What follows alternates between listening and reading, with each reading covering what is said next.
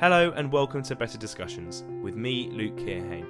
This is the podcast where I delve into the minds of students from right across the uni spectrum to hear about their life experiences, their hobbies and interests, and their views and beliefs. If you like what you hear, please follow the podcast on your preferred streaming platform and find me on Instagram at Better Discussions Pod. And don't forget to follow the university's radio and podcast station at Fuse FM. But for now, time to meet this week's guest. I hope you enjoy listening.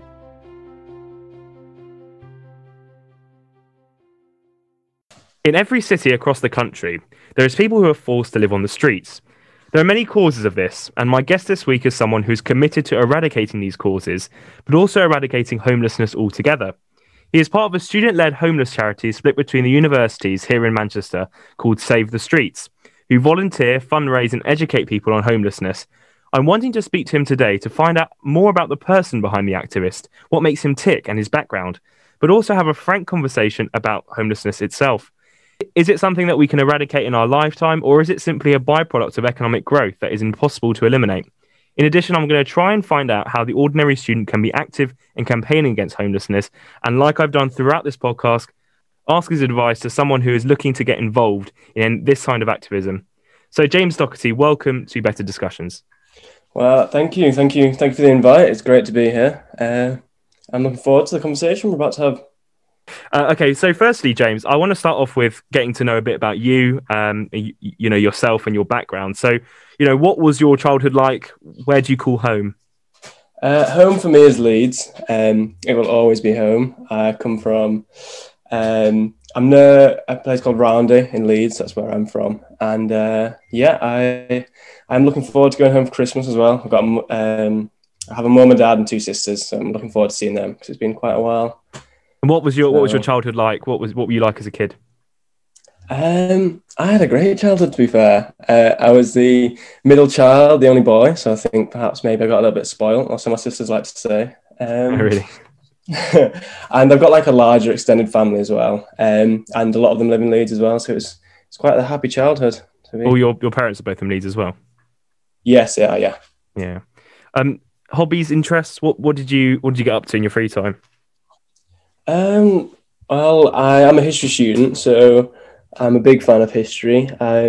Always have been. Like in high school, I was reading, one of my favourite books is Malcolm X's autobiography. I was reading that in like year 10. Oh, wow. Just outside, it wasn't part of the module, like that's just my interest. But I also quite like film, done like a BFI course and stuff like that. So the choice of history at university was very obvious, very standard for you. There was nothing else that was really taking your interest at the time when you were looking at university courses?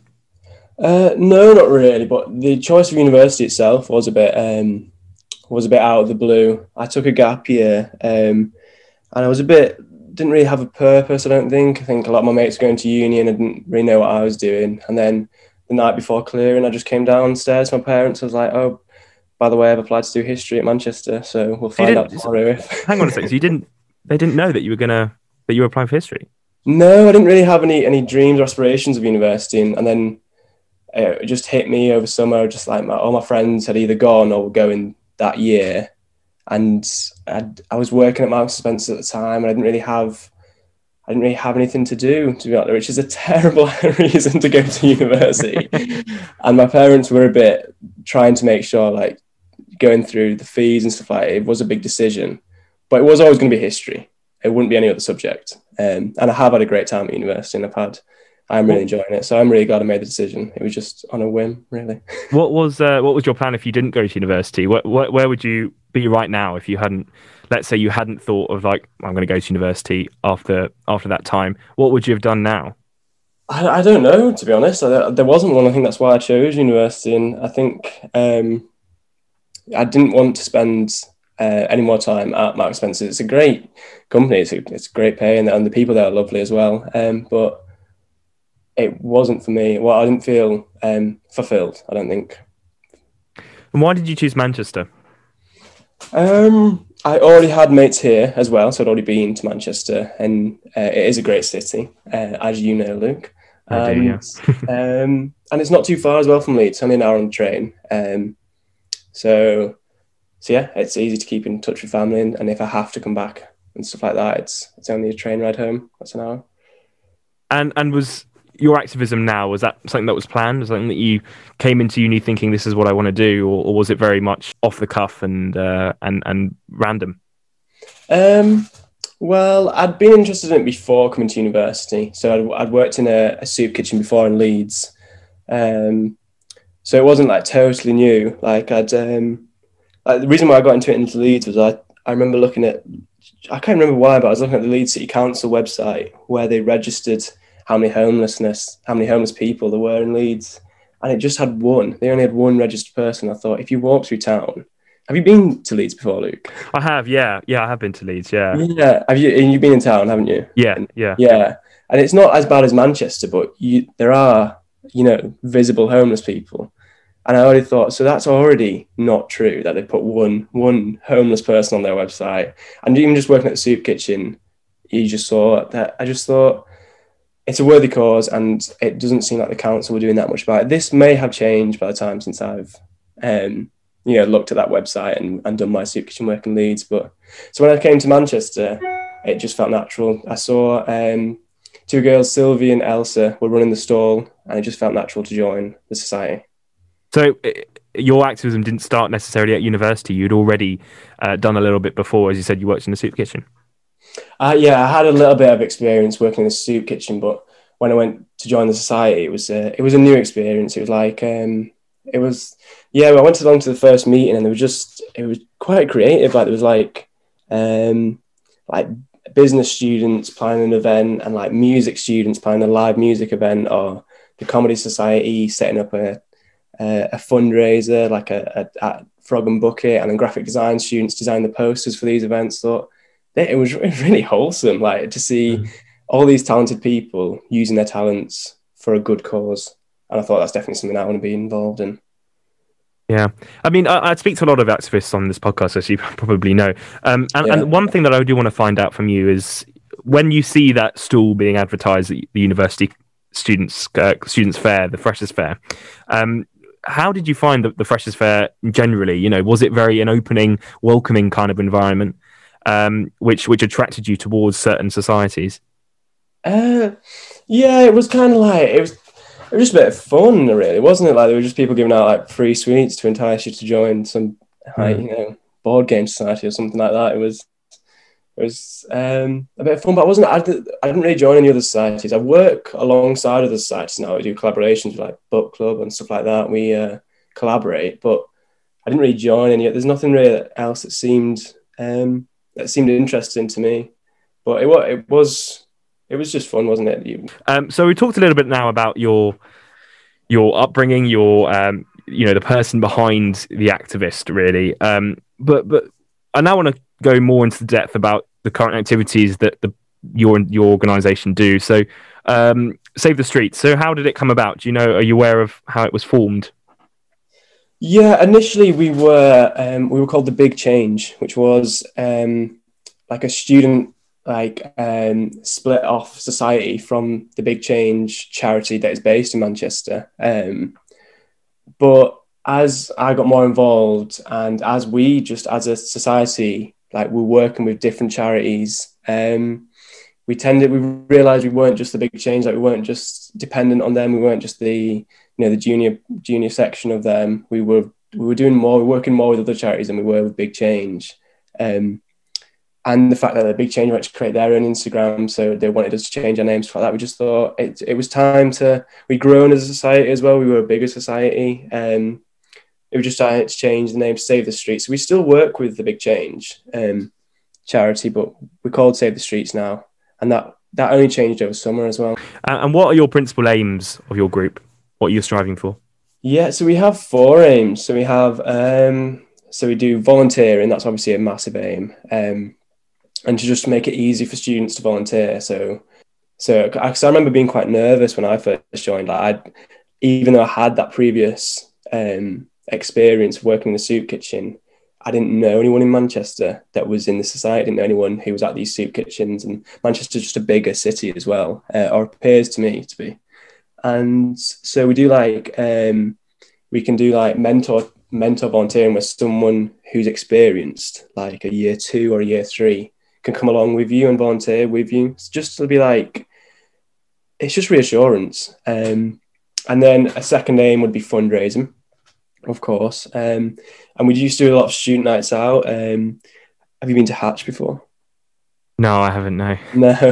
Well, we did a lot of the nights there, like maybe like drum and bass, and we've had like jazz nights and stuff like that. It's been a lot of fun, to be honest, and a lot of drinking as well. But sadly, that's not been allowed this year. So we're doing it. So we're doing a running fundraiser this year as a shameless plug. I'm about to do, Luke. We're doing a run for a bed every night, the Mayor's charity in Manchester.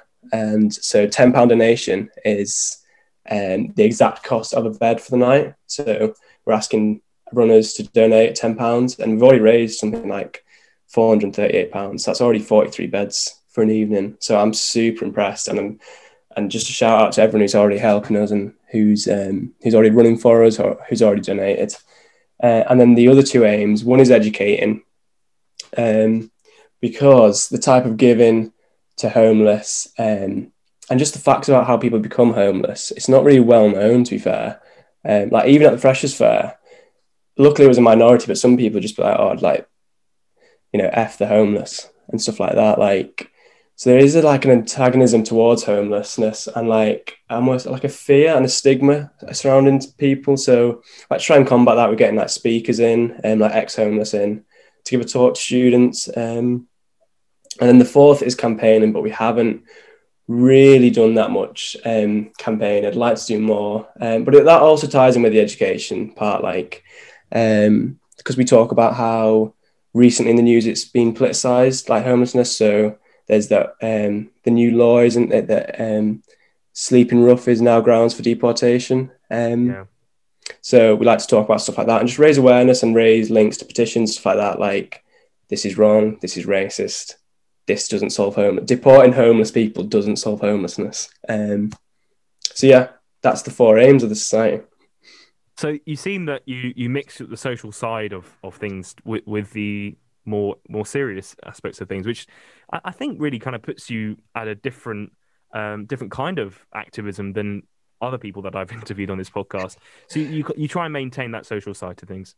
We do, and so we try to have we've had like a Zoom quiz and stuff like that over lockdown, because it's been hard to do everything we wanted to do this term in terms of restrictions and stuff like that. So we try to have a social side as well, because it is quite a heavy topic as well, to be fair. If you've gone along to a soup kitchen before, or even if you just talked to a homelessness person before, it can get quite heavy sometimes. They come from like domestic abuse backgrounds. So I've seen someone who's had an iron put out on their head before and stuff like that. And even in the news, you hear about it. Like there was a case, was it a year ago, where a prisoner was released in Manchester, and he just picked up a homeless woman and took her back to a flat and abused and tortured her. And when you hear stuff like that, it's obviously very depressing. It highlights the need for people to get involved, but obviously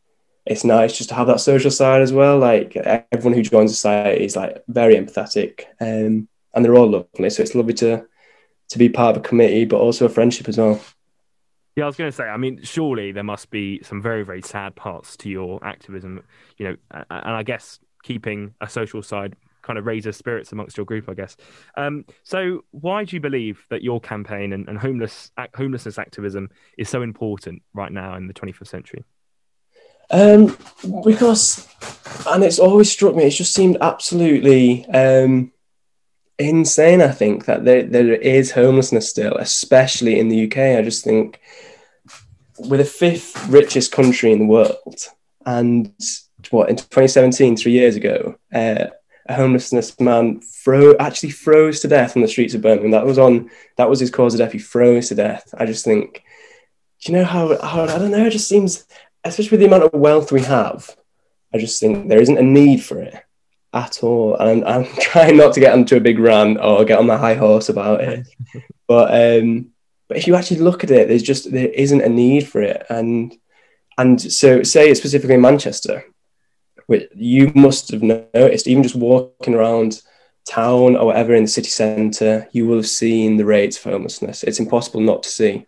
And I just think we have the highest, as Manchester, we have the highest number of deaths outside of London. And that's not something to be proud of either. And I just think there's still so much work that needs to go into it. I just think, like, when you see people stepping over homeless people, like not even acknowledging them as a human being, I just think, what is that about? Like, it seemed like hyper normalized. I think it shouldn't. People, I see like COVID posts, like everyone's like, I can't wait for it to get back to normal after coronavirus.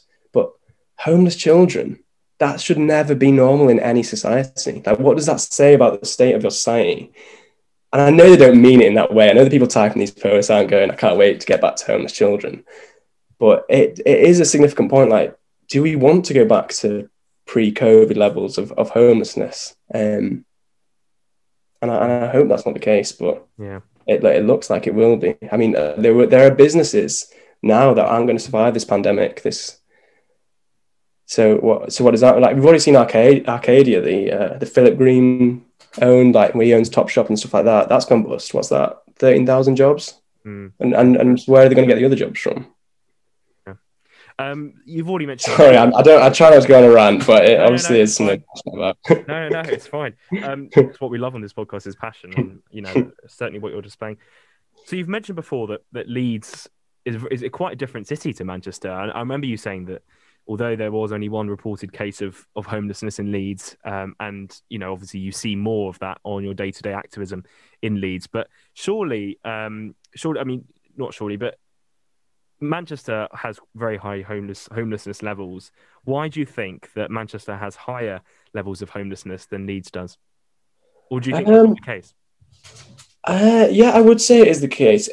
One thing I would say about levels of homelessness as well is it's very hard to accurately judge it because there's a hidden homeless as well. So these counts of how many people are homeless, this is the only type that they've found. So there's people like who sleep under bridges, there's people who squat and stuff like that. There are many people without a home who aren't registered. But I would say I would agree that it is worse in Manchester compared to Leeds. And I wouldn't know for sure. I'm not an expert. I am only a student who who does this in his free time. But I wouldn't know why there is more in Manchester. Now, in 2017, when Andy Burnham ran for mayor, I believe in 2017, he made that homelessness a big issue in his campaign. He did, I remember, even though I wasn't in the city, I do remember that on the TV. So are the Greater Manchester Authority taking the issue of homelessness seriously? And, 3 years on from that election victory, is Andy Burnham tackling the issue as well as you would want him to tackle it? Well, obviously it's hard to criticise someone who is doing good work for the charity and for the homelessness. But yeah, I just think on his campaign, I remember he said in 2017 there won't be any homelessness in Manchester in 2020. I just think, you what? Like, why would you even say that? Because there obviously are. And I just think, but he is doing good work. That's the thing. Like the charities that we work with, like Barnabas and Mustard Tree, like we are getting good feedback from A Bed Every Night. His scheme, like, it is helping decrease the amount of homelessness. It is providing beds for the night for homeless people. It's providing shelter. It's providing people that they can talk to, like social workers, stuff like that. He is doing a good.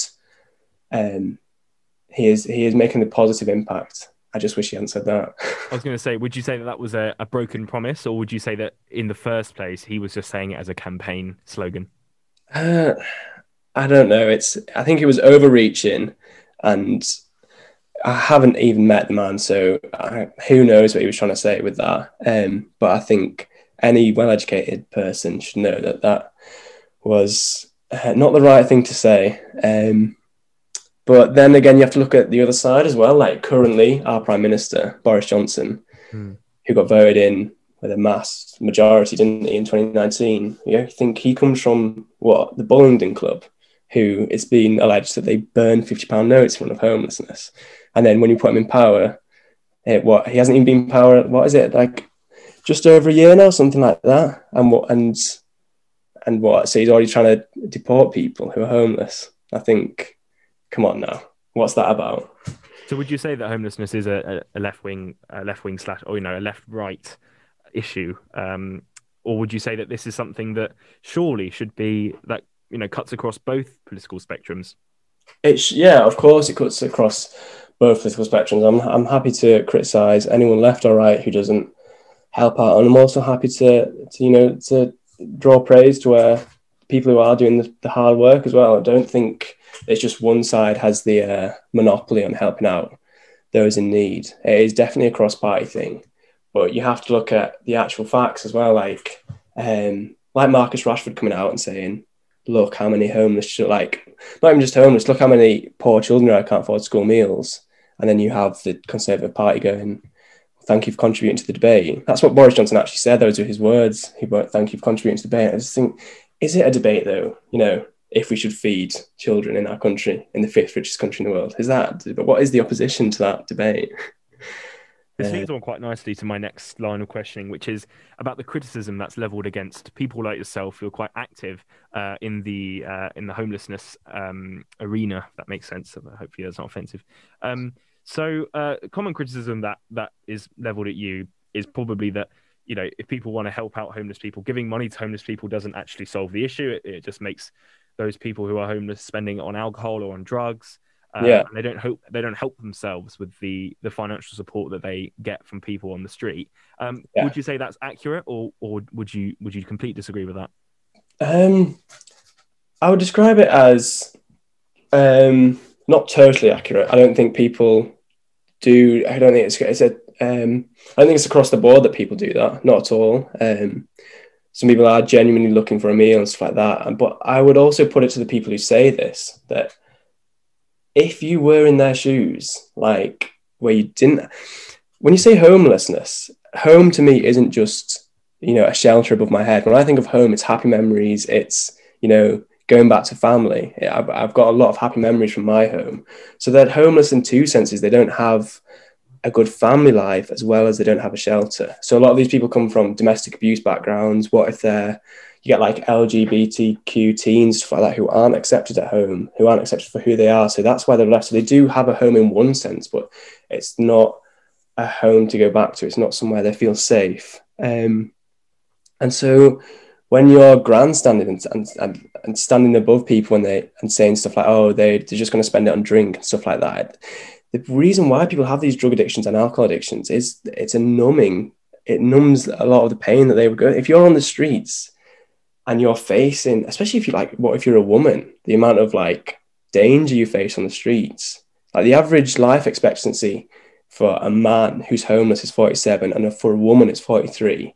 So when you hear that and you hear people, oh, they're just they're fake begging, whatever, it's like, do you know the risk they're at just by their everyday life? It's a massive risk. And in terms of the drugs they take and stuff like that, they're not, who knows what's in that type of stuff.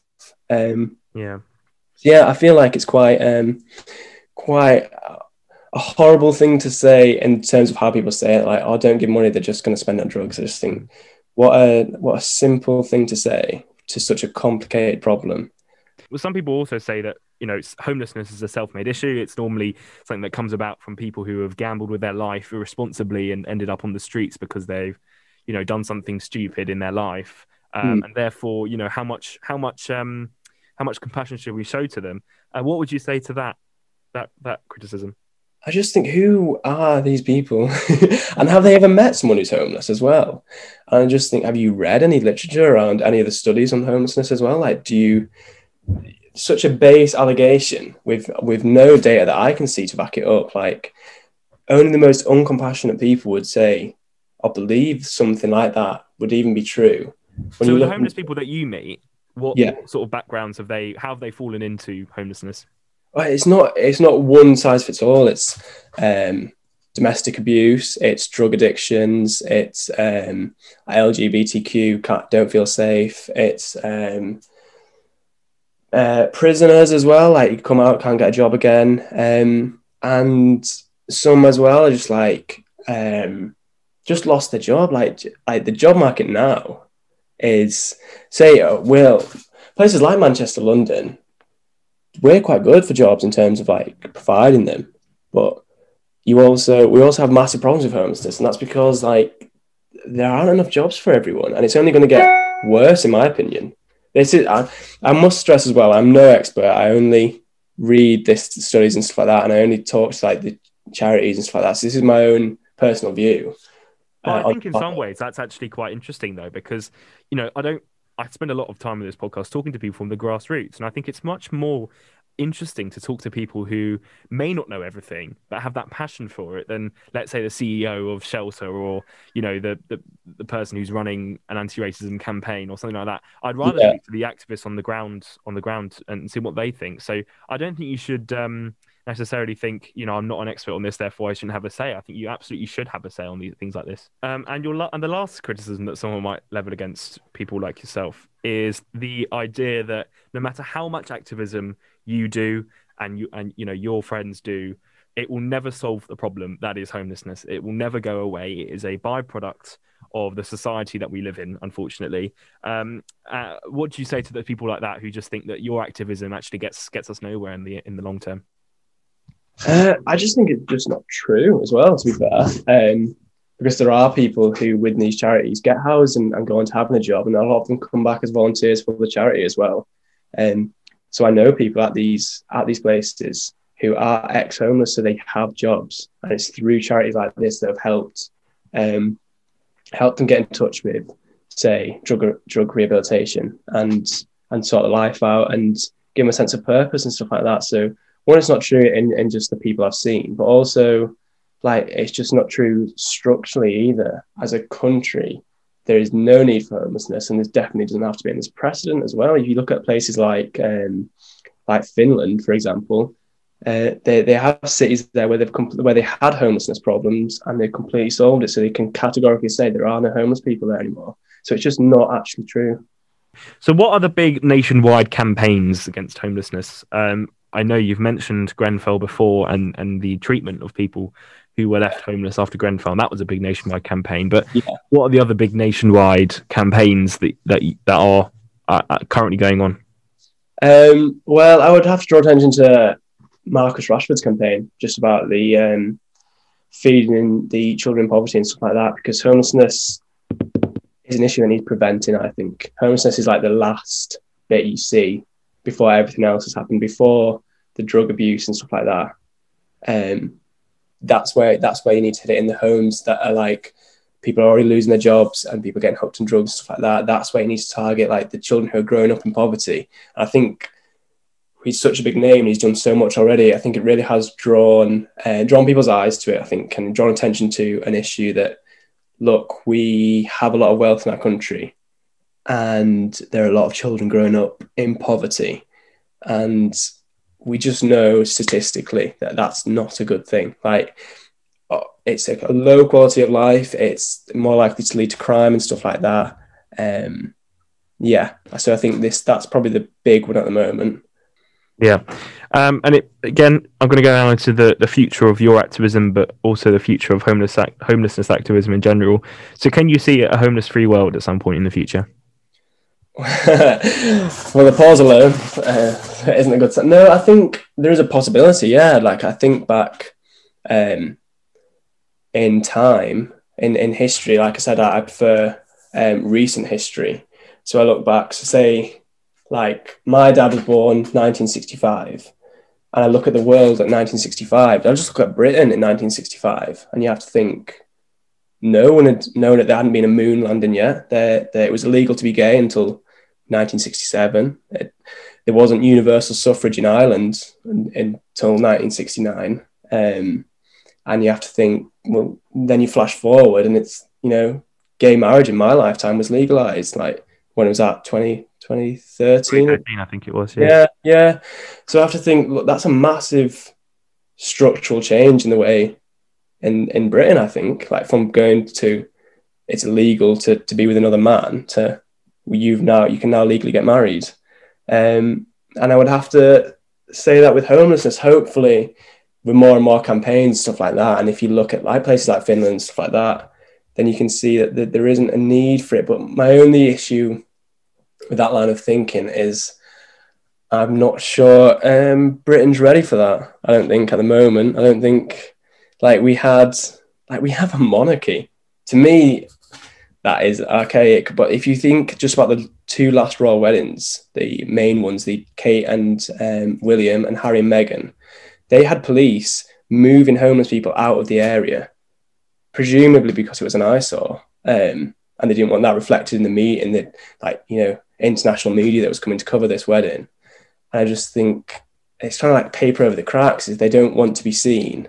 And I just think if you're, as a country, moving people out of the city so millionaires and princes can get married, what does that say about the society that you live in? To me, that is absolutely ludicrous. And one more point, I know I am going on, but one more point is I think there needs to be radical change for there to be a change in homelessness problem. So you have to look at the money as well, and the type of institutions you give money to. So, for example, the Greater Manchester Police, they get quite a lot of funding from the government. And I think you can look at Greater Manchester Police and you can find videos online on BBC website or on YouTube of Manchester Police being racist, making Ku Klux Klan jokes and stuff like that.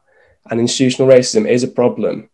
And perhaps, and police, and there is a reason and a need for police, but they come in after the crime is done. We need crime prevention, and homelessness needs prevention as well. And I just think, where's the funding for LGBTQ